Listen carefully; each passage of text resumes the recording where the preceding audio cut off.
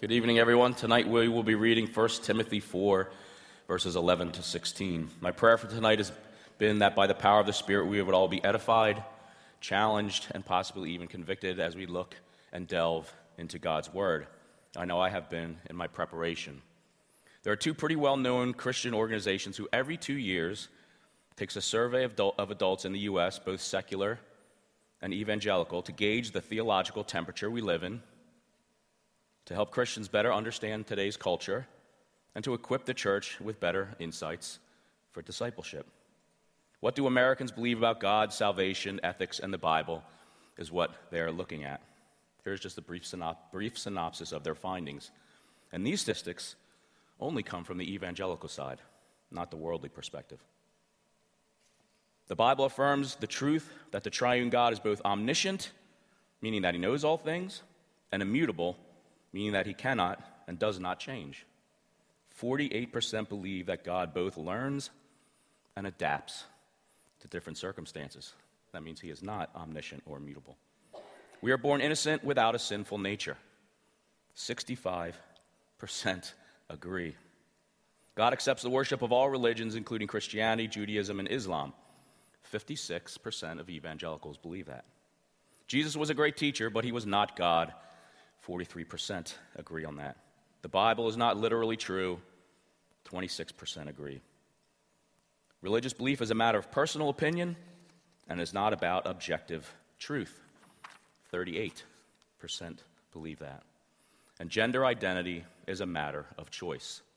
37% agree.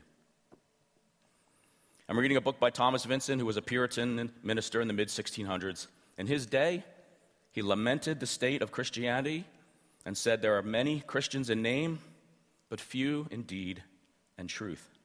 He goes on to explain why and ends with saying that very few who profess Christianity are actually true Christians.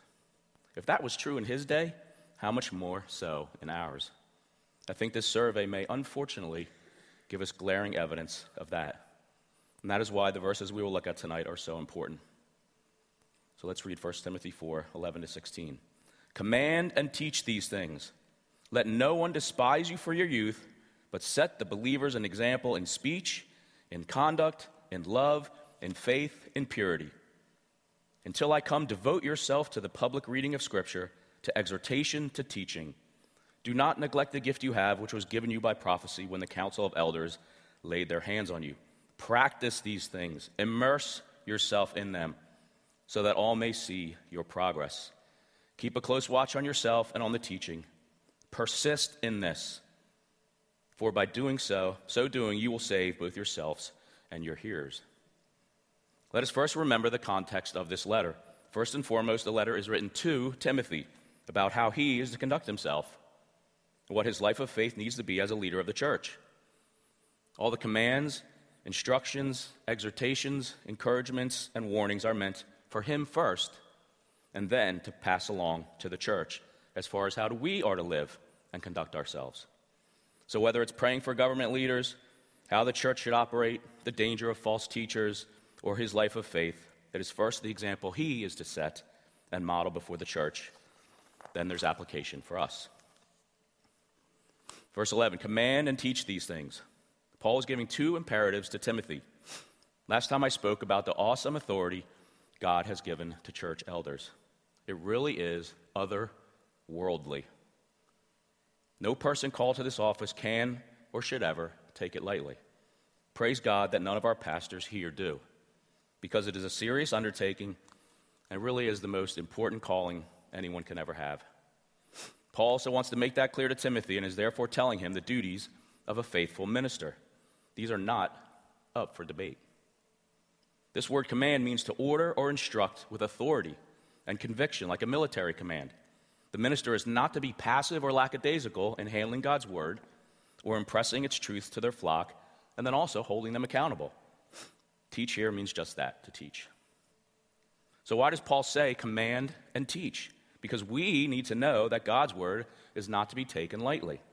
God's commands on his people are not to be picked and chosen from. I'll take that one, and that one, but not this one, are never to be uttered from our mouths. We accept the whole counsel of God or we accept none of it. Of course, that doesn't mean that we can't have some disagreements or even spirited debates over certain parts. Is there really a literal 1,000-year reign? What exactly is the rapture? Is a real city going to actually come out of the sky? These are fun to discuss, but do not relate to our salvation, so we can think of them as secondary discussions. But when it comes to the core doctrines, there is no wiggle room. Paul uses this militaristic type of language because we are in a battle. Satan wants to steal our souls. Although he can't do that, he loves to slip erroneous doctrine into the church and to put doubt, worry, and divisiveness into its people. Paul knows this, and so he uses this type of language. Timothy, as a leader, and we, as all soldiers, so to speak, must take God's command seriously. What would happen if a general said to those under his command, "We're going to take that hill," and then everyone just turned and ran away? They would probably be charged with cowardice and dereliction of duty. And not that we will always and absolutely follow God's every word, but to blatantly disregard it time and time again, and to not give him and it the reverence that is deserved, would be us saying, "No, God, I won't follow you." And that would be a dereliction of the highest degree. So first, the minister has to be convinced of the seriousness of God's word, but we must also regularly be taught and reminded it. Pastor John MacArthur says this: Paul's commands to Timothy contrast sharply with much contemporary or modern-day preaching. Preaching in our day is often intriguing, but seldomly commanding. Often entertaining, but seldomly convicting. Often popular, but seldomly powerful. Often interesting, but less often transforming. Paul does not ask Timothy to share or make suggestions to his congregation. Rather, he is to speak the truth to them. Speaking gospel truths is not always easy for the pastor to do, because sometimes there are those who don't want to hear the truth against the backdrop of their sin. But the pastor doesn't speak for men, he speaks for God. When Paul wrote to the church of Thessalonica, Timothy, who was with him, would have been well aware of Paul's words that we read in chapter 2, verse 4, where Paul is first talking about being approved by God and entrusted with the gospel, just as Timothy was. And he says, "We speak not to please man, but to please God, who tests our hearts." If one of our pastors here at Green Tree ever has to speak into one of our lives, we must know that it is a biblical command they must follow. We also must recognize it comes from a heart that loves the Lord, loves the flock, and cares about each person. It is not something easy for them to do, nor is it something they enjoy doing. Hopefully, we would receive it that way if it has to happen. If we would, and not with animosity or a prideful attitude of "no one's going to tell me how to live my life," then change, confession, repentance, and restoration would go much more smoothly. Sadly, though, it can be the case in some churches that some think as if just leaving the church, not being held accountable for their sin, and going somewhere else will just make things better. That may work in the short term, but their sin will follow them wherever they go, and at some point, they will be held accountable to God for it. So what are these things Timothy is to command and teach? There seems to be some theological debate on exactly what these things are. Supposedly the debate is centered on whether it's just the paragraph that surrounds this statement, the entire chapter, or the whole letter. I'm not picking sides, so for the purpose of tonight, and because Paul is writing a letter to Timothy to instruct him how to carry himself, what he and his flock are to aspire to, what the organization of the church should look like, and what to be wary of, and because they are all relative, I would say that these things have relevance for all Paul has written. I suppose someone could split hairs with the Greek, but I won't nor can't. Verse 12, "Let no one despise you for your youth, but set the believers an example in speech, in conduct, in love, in faith, in purity." Although it still holds somewhat today, reading this in context of the times is important here. Greater respect was given to someone's advanced age and appearance back then. Some cultures still do the same today. When I've gone on mission trips to do Muslim evangelism, we instantly gain respect and an open door for communication because of our gray hair or our beards, if we had one. It would actually be considered shameful not to talk to us, and we can use that to our advantage. For Timothy, this would not immediately be the case. How do we know this? Paul says, let no one despise you for your youth. Some translations say, let no one look down on you. The ESV has the best translation, though. This word despise in the Greek is very strong. It means to despise, to scorn, and to show it by active insult. It is used several times in Scripture to describe almost hatred towards another person. So obviously some in the church must have had issues with Timothy's age and possibly even resented him for it. Could there be another reason, though? The text doesn't give us any more than that, so I can only speculate, and of course we have to be careful with that. But think about this for a moment. Why was Paul sending Timothy to Ephesus? Because there were issues that were arising from the false teachers that were there. Could it be that some in Ephesus actually wanted them to stay in their positions of authority, and this was how they were making it known? It's possible. Or perhaps it was these false teachers who were actually stirring up division because they knew their time there was short. Of this possibility, I can only guess. But we do know there were false teachers there. Paul was in Ephesus for about 3 years, starting in the mid-1st century, probably around year 54. This letter to Timothy looks to be written about a handful of years or so after he left. It wasn't 20 years later, and all of a sudden the church was a mess.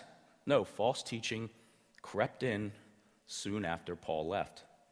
It wasn't immediately persuasive either. This is how false teaching works.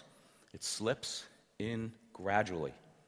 It bears some resemblance to the truth, and that is why it can so easily be taken as truth. Its speakers can be great orators, likable and amiable, even having seemingly in-depth Bible knowledge. Yet all the while, underneath runs a current of death, sweeping many of its hearers away to eternal damnation. Paul speaks of these false teachers who disguise themselves as true preachers in 2 Corinthians 11. Even Satan disguises himself as an angel of light. So it's no surprise if his servants disguise themselves as servants of righteousness. The book of Jude gives these solemn warnings. For certain people have crept in unnoticed, who long ago were designated for this condemnation, ungodly people who pervert the grace of our God into sensuality and deny our only Master and Lord Jesus Christ. Well, that must mean they're easy to identify, right? Actually, no. Jude goes on, these are hidden reefs, as they feast with you without fear, shepherds feeding themselves, waterless clouds, swept along by winds, fruitless trees in late autumn, twice dead, uprooted, wild waves of the sea, casting up the foam of their own shame, wandering stars for whom the gloom of utter darkness has been reserved forever. It is these who cause divisions, worldly people devoid of the Spirit. And these people, they can be hiding in plain sight, right under our noses. Interesting, as a little aside for today's day and age, nowhere do we read of Paul giving any dire warnings that it's the government that is the main thing we need to be wary of. It's always false teachers and those within the church. So yes, we do need to be on the lookout for what governments can do, but they really aren't the church's main concern. Unless we think any of this was a surprise to Paul, this is what he said to the church leaders in Ephesus before his departure. I think Glenn read this last week in Acts 20. I know that after my departure, fierce wolves will come in among you, not sparing the flock, and from among your own selves will arise men speaking twisted things to draw away the disciples after them. Therefore, be alert. So going back to Timothy, what do we know about his age? Commentators believe he was in his late 20s to mid-30s, with most falling in the mid-30s category. There is no age limit with God. He uses younger people throughout the Bible. Think of Jeremiah, Gideon, or David, who were all younger men who God called into service. When Jeremiah found out that he was set apart for preaching, he said, Lord God, behold, I do not know how to speak, for I am only a youth. God's reply to him was, don't say I am only a youth. For to all I send you, you shall go. And whatever I command you, you shall speak. Do not be afraid of them, for I am with you to deliver you, declares the Lord. How's that for a confidence builder? Or Gideon, who questioned how he could lead his people. The wording in the biblical narrative infers he was the youngest in his family. With God's help, Gideon went into battle and led his people to victory. Or David, who was the youngest son of Jesse. He became king at age 30, but was set apart for God's service many years before that. Ultimately, Jesus sets the perfect example as he began his ministry at about 30 years old. What Scripture does tell us is that a pastor cannot be a new convert so they don't get puffed up with pride or conceit. That was not the case for Timothy. He had been well tested and approved. How was Timothy to show this back then and turn the naysayers to him? And how can any believer, young or old today, do this? Verse 12 goes on to say, by setting an example in speech, in conduct, in love, in faith, in purity. This word example in the Greek is a pretty strong word. Think of an imprint made by a stamp or a copy, image, pattern, or model. That's the point Paul was making here of Timothy setting the example. Our walk with the Lord will win people over, so to speak. Anyone can give lip service, but to coin a phrase, the proof is in the pudding. Again, because this letter is written first and foremost to Timothy, we must first and foremost look to the pastor. Going back to John MacArthur, he says the single greatest tool of leadership is the power of an exemplary life. Puritan Thomas Brooks said, example is the most powerful rhetoric. So by being a godly example, Timothy would have quieted the mouths of those who questioned his ministry. The Bible does hold pastors up to a high standard and to be examples to the flock, and that's what Paul was holding Timothy to. Praise God that by his grace, here at Green Tree, we have wonderful pastors who are faithful men, committed to the Lord and his church. So we don't have to worry there. That being said, let's be clear.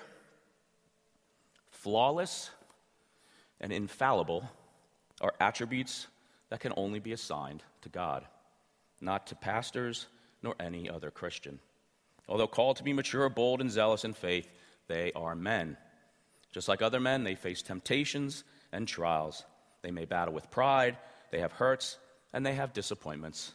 Probably even more than all of us, because one, Satan would like nothing more than to see a pastor fall from grace. And two, their charge is over the entire flock and souls of their church.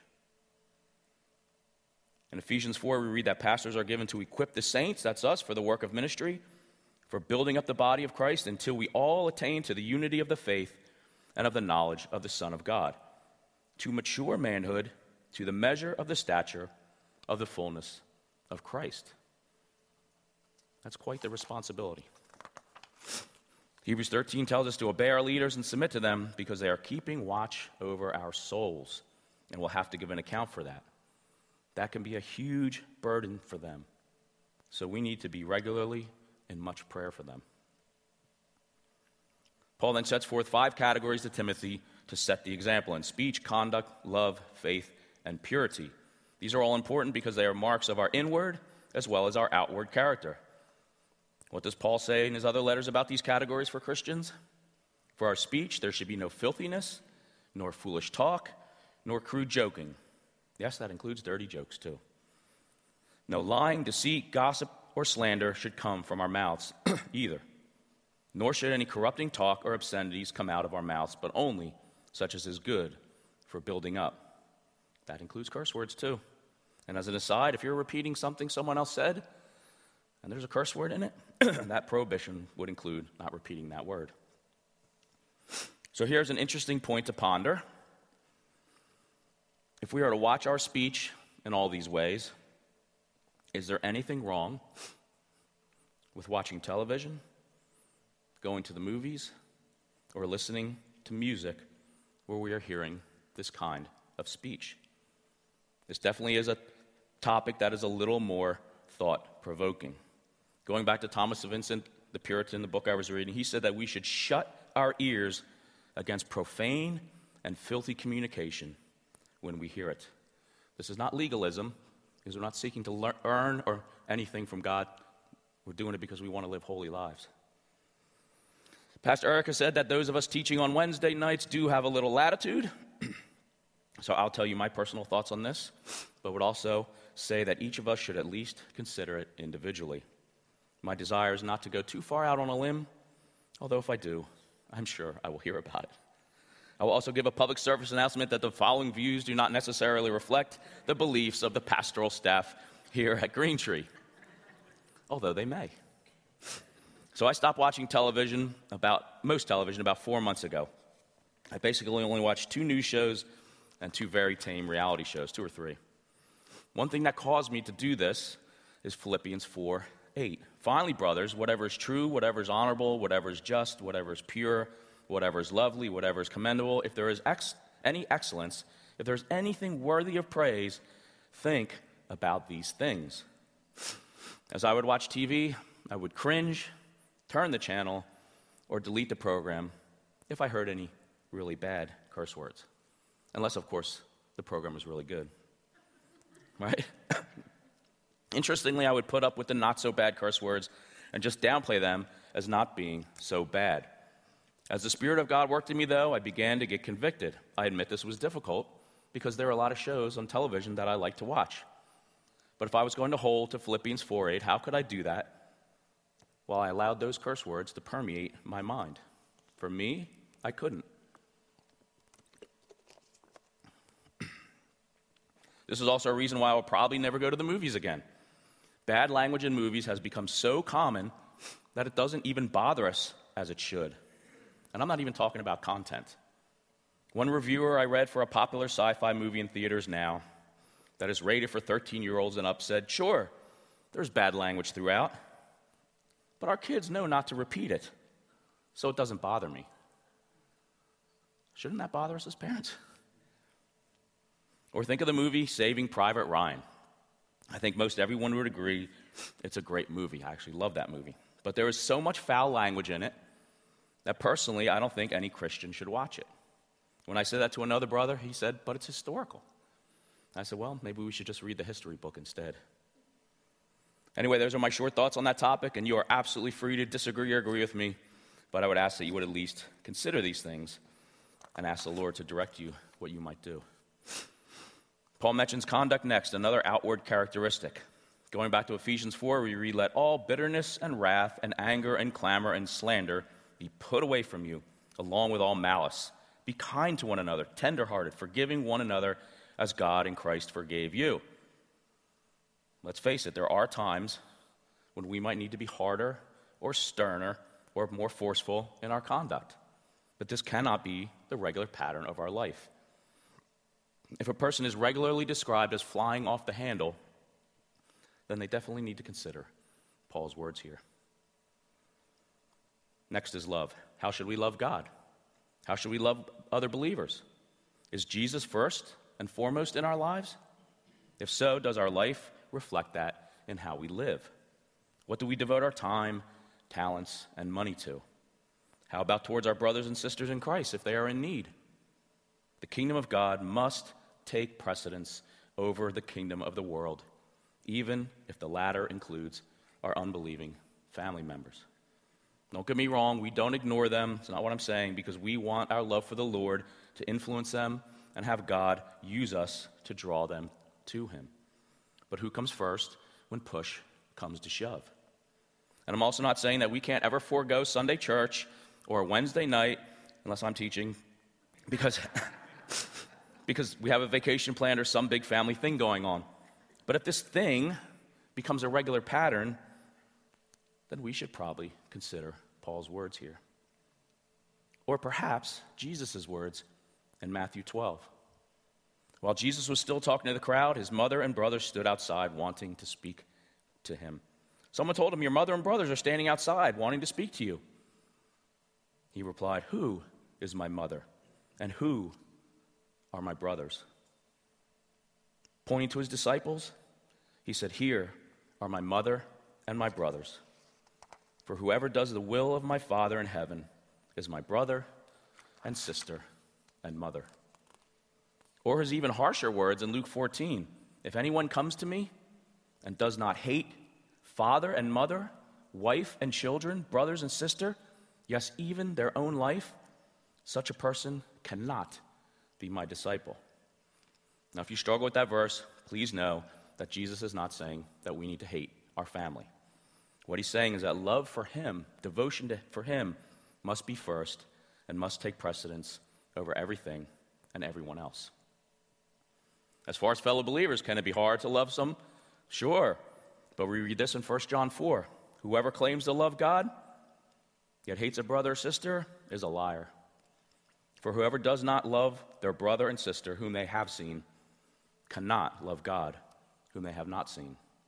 And he has given us this command: anyone who loves God must also love their brother and sister. How about someone who has open hostility towards the gospel or us? Are we to love them too? Yes, because they are sinners in need of God's grace. And at one point in time, in some way, shape, or form, we were all like them too before God rescued us. Of course, we can't actually love someone like that the same way we love those near and dear to us. But we can show the love of Christ to them, try to serve them, come alongside of them, not always bombarding them with the gospel. And if none of that is possible, we can pray for them. I'm going to skip faith for a minute and go into purity because I want to talk a little more in depth on faith. Purity here means in the sense of moral purity and proper sexual conduct and being free from immoral acts, but can also mean of the mind and motives. Anyone have any battles going on in that department, in the mind? Although the times back then were rife with pagan sexual conduct, what Paul may be inferencing here, can we say that we're any better in today's society? The sexualization of American culture is rampant and filled with ungodly influences.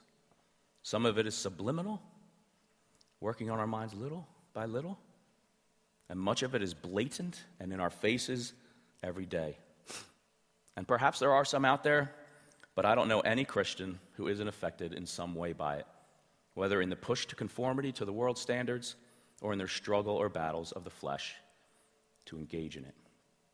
This phone, as you know, which most over the age of 13 probably have, is the doorway to an infinite number of paths, some decorated to look harmless and beneficial, where it is easy to get sucked in and consumed and can greatly harm, if not destroy, a person's life.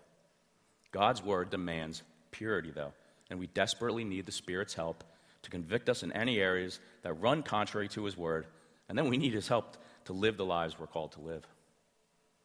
Now, faith. Paul is talking first and foremost to Timothy again, so he is to be strong in faith as an example to the flock, and as an example of what the flock can aspire to or attain. And we all start out weak and ignorant in the things of God. And Glenn spoke last week what it means to train ourselves for godliness. We know it takes work. The will of God and human responsibility or effort go hand in hand. We can't sit back and do nothing and just wait for the Holy Spirit to magically work strong, bold, zealous faith in us. It doesn't work that way. We also can't do without the Holy Spirit doing his part. The minister is to emulate this to their flock, and we are to individually grow into maturity as we avail ourselves of the means God has given us. My 17-year-old son works out all the time. As a result, he has gotten pretty darn strong. He's lifting weights that he probably only dreamed of when he first started. He didn't let his initial weakness, though, deter him from getting stronger. He is disciplined and focused on his goals. As a result of that, he and we have seen some pretty incredible growth. Even though he's strong, he's not stopping there because he wants to get stronger. There is a similarity for us in faith, too. Are we disciplined, intent, focused, always wanting to grow in faith? Maybe most importantly of all, do we believe that we can be the people that the Bible says we can be? Are the pillars of faith in the Scripture an anomaly for only a select few? Or are they put forth as an example for all believers to follow and aspire to? If you were here last time I spoke, I said that if you didn't believe in the seriousness of the church, then there are some pages that you'd have to rip out of your Bibles. That goes with faith, too. There are numbers of passages that speak of the faith that we can have in the lives that we are to live. 2 Corinthians 7, let us cleanse ourselves from every defilement of body and spirit, bringing holiness to completion in the fear of God. 1 Peter 1, as obedient children, do not be conformed to the passions of your former ignorance, but as he who has called you is holy, you also be holy in all your conduct, for it is written, you shall be holy, for I am holy. Or 2 Peter 3, what sort of people should we be in lives of godliness and holiness? Be diligent to be found by him without spot or blemish and at peace. In a few weeks in chapter 6, you'll hear Paul's commands to strive after righteousness, godliness, and faith. He says strive because it isn't easy and it takes work. But God doesn't, he can't give us biblical commands and not the ability to achieve them. Every believer can, but it cannot be on their own power. We must be strong in the Lord and the power of his might, according to Ephesians 6. Paul regularly reminds us in his letters who we are in Christ and the power that works in and through us. In ourselves, yes, we are weak, and it's important to acknowledge our own weakness. But we are not in ourselves anymore. We are in Christ. So we must proclaim our strength in Christ. We are a new creation. The old has passed away. Behold, the new has come. This means our identity has changed. We are not defined by what we once were. Words and phrases like unrighteous or sinner, children of wrath, enemies of God are no more. Sure, we can act that way at times, but it's not who we are by definition. Who we are has been radically altered. What defines us now is child of God, heirs of the promise, redeemed, righteous, holy, good, victorious. Because we have been born again by the Spirit, we can be strong and courageous, bold and zealous, living lives that bring honor and praise to our King, and living holy, righteous, and honorable lives. To deny the work that the Spirit can do in our lives is tantamount to denying God's word. There is also a juxtaposition here that we must understand too. It's never patting ourselves on the back, right? Check me out, or aren't I great? We recognize who we once were in ourselves versus who we now are in Christ, and then bringing it before God as praise to him for what he rescued us from. And in all humility, giving him the glory, honor, and praise, because there wasn't anything that we did to get there. Because these are God's truths about us, we need to live in them and not in the past that once defined us. If we don't, and we stay in the past or in the default language of who we once were, it will be harder to believe or manifest the fruits of the Spirit that really are there waiting for every believer. This is one reason why Paul tells us in Ephesians 4 to put off our old self and to put on the new self, created to be like God in true righteousness and holiness. To put off and to put on are verbs, so they imply action on our part. To put off in the Greek is to lay aside, renounce, or stow away. That's what has truly been done by God with our old identity, and it is also what we must do in the mindset of that old identity as well as with our sin, because we now have the power to overcome. This isn't easy. Can't stand up here and say that's easy, because we still have our sinful nature. But do we believe that it's possible? To put on is to clothe or to be clothed with.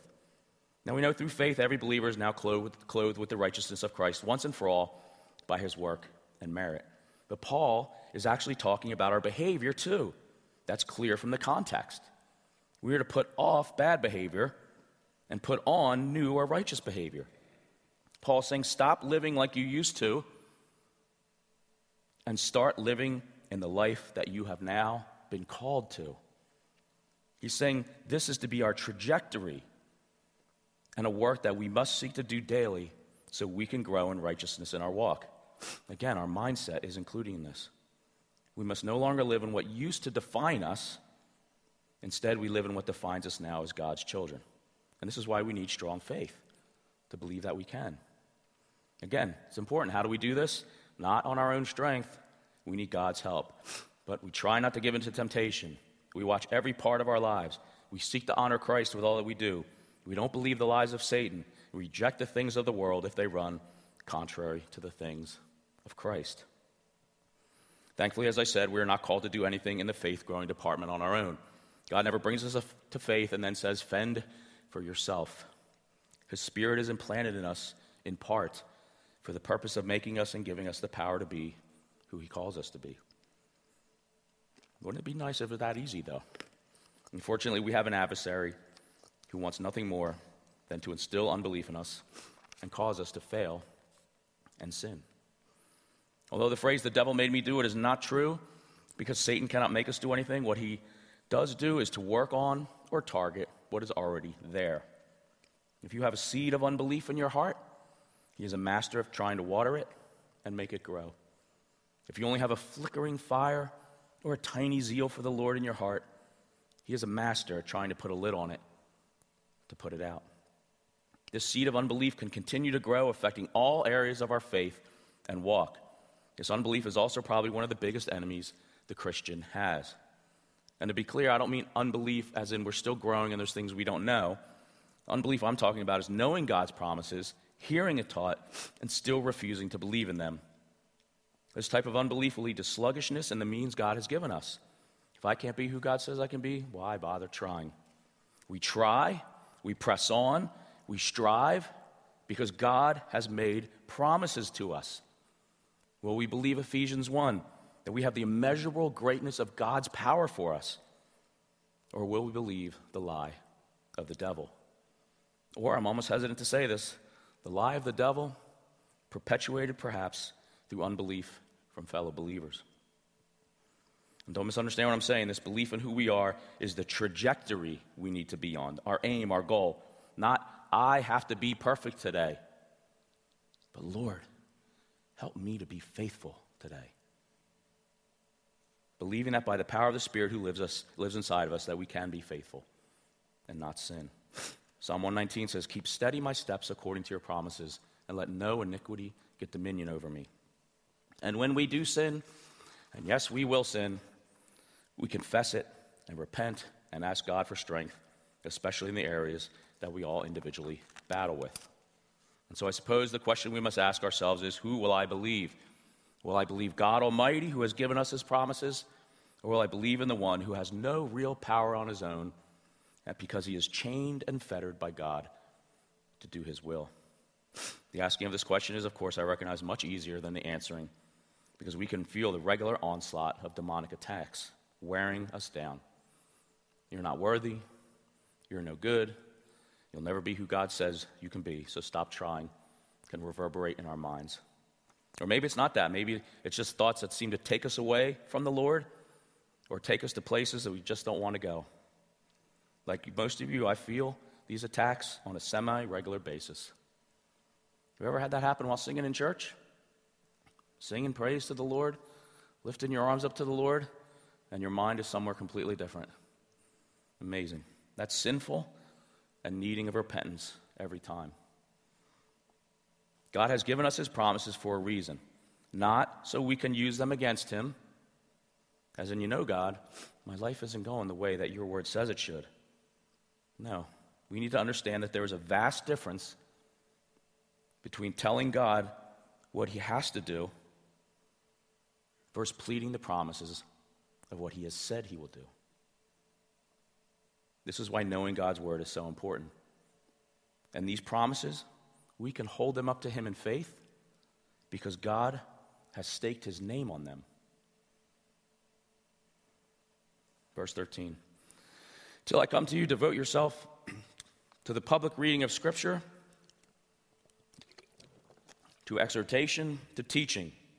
Back in Timothy's days, because no one had a Bible, the public reading of Scripture was even more important. They couldn't just pull up their Bible app on their phone. Reading isn't enough, though. Paul says that Timothy must also exhort them. The Greek word here means to encourage, or can be holy, H-O-L-Y, or personal urging by a person. Paul then says Timothy must also teach God's word. Here again, reading it publicly is not enough. Although Paul is saying these are things Timothy must do, I think there's also an inverse application for us. As the preacher speaks and teaches, we must also listen and apply the words that are read. We are the recipients of the pastor's urgings and encouragements as they impress them upon us, so we must recognize, our need to be taught the truths of God's word. Without actually saying it, I think this verse is alluding to our need to be in church regularly where this would happen. Verse 14, "Do not neglect the gift you have, which was given you by prophecy when the council of elders laid their hands on you." So what is this gift that Timothy was given? The honest truth is we just don't know. In 2 Timothy 1, we read how Paul wanted to remind Timothy to fan into flame the gift of God that was in him. Again, there's no explanation of what this gift is. By prophecy seems to indicate that it was some form of divine prophetic revelation. Many commentators believe it was Timothy's gifting as a young preacher and leader that the passage is referencing. This does seem to make sense in the context. So how would he fan into flame this gift of God? Well, walking backwards through our text, it would be by his devotion to the public reading of Scripture, exhortation, and teaching from verse 13. Because the more he did it, the better he would have gotten. If you've ever taught or led a group in anything, you know this is the case and it's true. So is there any application for us here? I would say, what gift do you have that can be used to serve the church and its people? Whatever it is, we can't neglect it, but we need to fan it into flame by using it whenever possible. This church couldn't operate if not for the hard work and commitment of its people. When we got flooded out a couple years ago, numbers of people, whether professionals or lay people, came forward to help, some volunteering countless numbers of hours to get the work done. Think of the church picnic we just had and the numbers of people who came to help because they loved the church and its mission. How many serve in children's ministry, whether teaching a lesson or just being an extra body that is needed? Or hospitality. Then there's the untold number of people who volunteer their time here behind the scenes and in anonymity. People who clean the bathrooms, vacuum the floors, and do any number of things that need to be done. Sitting on the sidelines and never doing anything is not what the scriptures speak about for those in the church. We are all gifted in one way or another. And if you're not sure what that area is, pray about it, but also act. Try something and see where it leads. You may be surprised where the Holy Spirit leads you. And don't hesitate to speak to a pastor about it, even if you have no idea what to do, or perhaps aren't even sure if you can do much at all. Remember, God never looks at the volume that we do. He looks at the heart in even the smallest thing that we do. Because to sit on the sidelines, I just said that. So I think the story of the widow's offering in Mark 12 speaks to this. If you remember, Jesus was watching people put money into the offering box.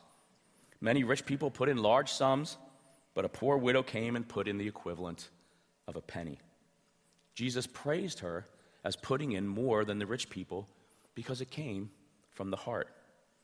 Likewise, he sees our hearts and is honored by even what we might call the smallest offering or service to his church. Verse 15, practice these things, immerse yourself in them, so that all may see your progress. To practice is to plan, practice, exercise ourselves in study, or to attend to carefully. Maybe like a teacher planning a lesson. This obviously goes far deeper than, say, practicing a musical instrument 30 minutes every other day and hoping you hit the big stage. That's not going to happen. So what are these things Timothy is to practice? Paul is immediately referencing verses 12 to 13. He's saying practice your speech, conduct, love, faith, purity, public reading of Scripture, exhortation, and teaching. Here again we see the link between the mystery of divine work and the responsibilities of believers. As I mentioned before, we can't just sit back and do nothing and ask the Holy Spirit to do all the work in us. We can think back to the Old Testament, for examples, where God said, the battle is already won, or I have given this nation into your hand. But now you got to go out and fight and do your part. Or we know salvation comes only by the Lord, yet we are his instruments by which salvation will come. One doesn't get done without the other. This should cause us to bow in awe and wonder that God would use us this way. Of course, we need to see it in the right perspective, as we are nothing without God, not the other way around. But we are his holy instruments, set apart or consecrated for his use. You can look back to Numbers 7 and see a foreshadowing of this when Moses consecrated all the vessels and utensils for holy use. They were set apart and could not be used for ordinary means. To do that would be to profane what was set apart for the use in the tabernacle. In a similar way, all true believers have been consecrated and set apart for God's holy use and not to be used in profane ways. Again, easier said than done sometimes, I know. But not to be too redundant, how you see yourself matters. This is also why we have to practice these things, because our talk is nothing without our walk, and people can see right through a hypocritical life. 2 Timothy 2, therefore, if anyone cleanses himself from what is dishonorable, he will be a vessel for honorable use, set apart as holy, useful to the master of the house, ready for every good work.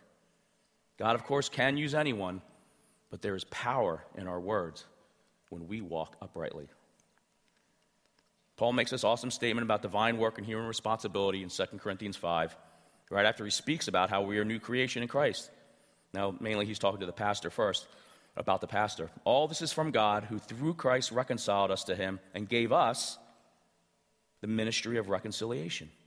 That is, in Christ, God was reconciling the world to himself, not counting their trespasses against them, and entrusting to us the message of reconciliation. Therefore, we are ambassadors for Christ, God making his appeal through us. That's amazing language. Almost too good to be true.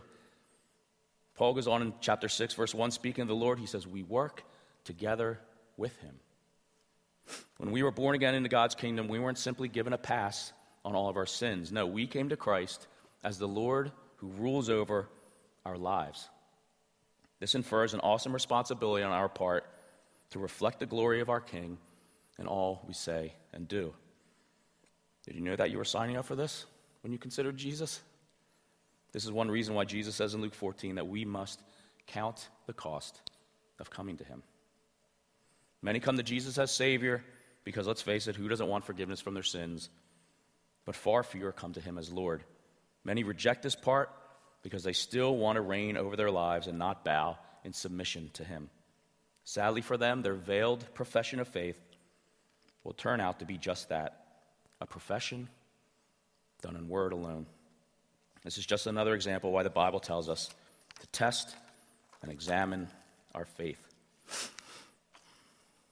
Paul goes on to say that Timothy is to immerse himself in these things so that all may see his progress. This word immerse in the Greek is a very interesting word. It has the sense of existence, being, B-E-I-N-G, or identity. It can mean absorbed in or be in them. The King James and NIV would translate immerse as give yourselves wholly, W-H-O-L-L-Y, or fully to them. The same Greek word comes from John 14:6, where Jesus says, I am the way, the truth, and the life, for the word am. I think what Paul is saying is that all these things he's commanded to Timothy and for us are not just to be head knowledge and not just outward actions alone, but are to permeate his whole being, and again, ours too, as if they are the very essence of our being. That's actually a great prayer everyone can have. Honestly, I've prayed something to that effect for years, that God's word would so permeate my life, my mind, and my heart that it would be who I am. God wants that for all his children, so if you pray that prayer and use the means God has given you to get there, he will answer it. So think about this. A bucket of soapy water, big rock, and one of those big car sponges. If you put that rock in that soapy water, pull it out, it's going to be soapy, right? But no matter how long you leave that rock in there, it's not going to permeate that rock. It's just going to be outward, and in a matter of minutes, it's going to be dry. You put that big sponge in there, squeeze that thing once, it's filled with soapy water, right? You can't get it out. You can pull that thing out, squeeze it, soap. You can spray it with water, soap. Like, how much soap could there be in there, right? I think that's what Paul is talking about, that would so be who we are. And of course, as we grow in holiness and righteousness of behavior and maturity, it would be impossible for all not to see our progress, as Paul said to Timothy. Last verse, keep a close watch on yourself and on the teaching. Persist in this, for by doing so you will save both yourselves and your hearers. There's that testing and examining of our faith again. Paul is writing to Timothy in part because false teachers have crept into the church. We know that. He's telling, be careful, Timothy. All these things I've written to you, keep them close to heart and close at hand. Don't swerve from these things. Be strong, bold, and zealous in handling God's word, handling yourself, and handling God's people. Preaching the truth matters, Timothy, because people's eternities are at stake. This is not something that can be taken lightly or casually, because your charge is to watch over their souls, and you will be held accountable for how you do that. The word Paul uses for saved is used many times in Scripture. It can mean either in a salvic or saving way, via faith when Jesus saves someone, or in a temporal, rescuing, delivering out of danger or destruction, and bringing into safety way. Here Paul is using the word both ways. Every believer needs to be saved. Unbeliever needs to be saved in the former sense of the word. And every true Christian needs to be warned what the dangers of false teaching can be, especially if they're walking down the road to apostasy, which would be the latter sense of the word. So for Timothy, we know that he was already saved, so the exhortation for him is to keep a vigilant watch on himself and to keep his preaching aligned with God's word. There's also an important component for this for the true believers in the church. The preaching of God's word is meant to keep us on course and to keep us from being steered into false doctrine.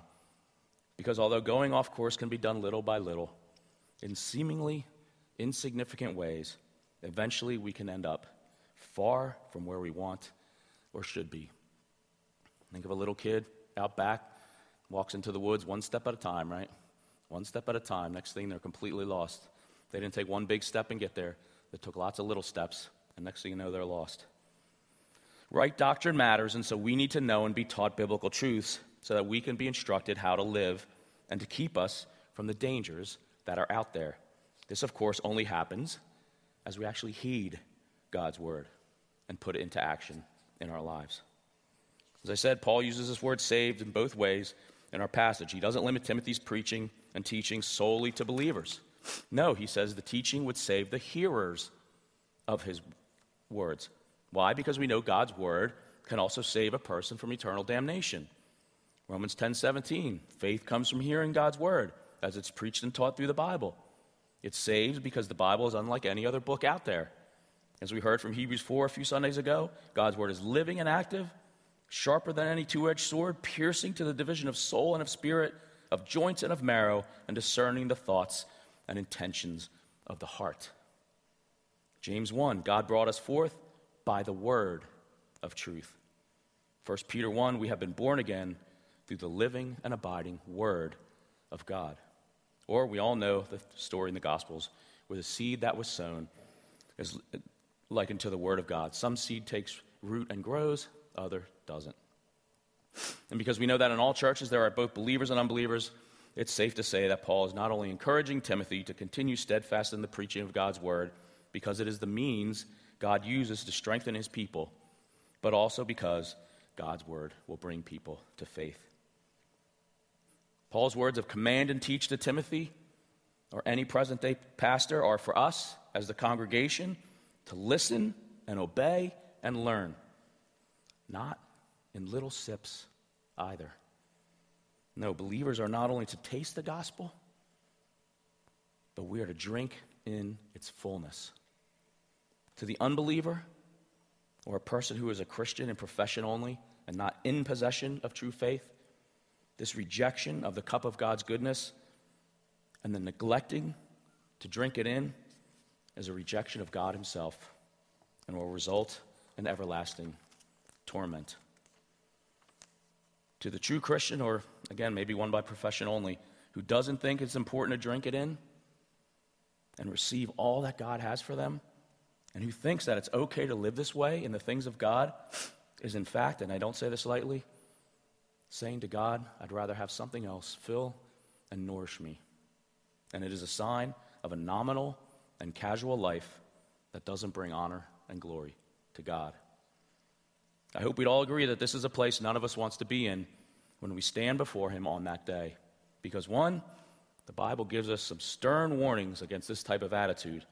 And two, and most importantly of all, no one wants to find out, once it's too late, that the cup of God's goodness that he gave us to drink in this life, which was meant to lead us to him and bring us and build us in faith, actually turns out to be a cup of God's wrath for neglecting him by living casually towards him. Although Paul's words to Timothy in chapter 2, or 2 Timothy chapter 2, are for him as a pastor, I think we can all take heed and live our lives by them as we leave tonight. Do your best to present yourself to God as one approved, a worker who has no need to be ashamed, rightly handling the word of God. Let me pray. Father, we thank you for your word. We thank you for your spirit. We thank you how you work in our lives. We need conviction. We need help in all areas. There's so many areas in our lives where we have battles going on, and so we need you desperately, Lord.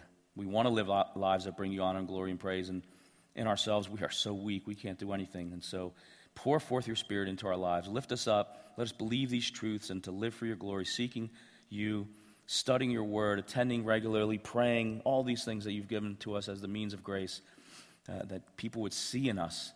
It couldn't help but to be seen who we are in you, Jesus. All glory and praise and honor to you. Amen.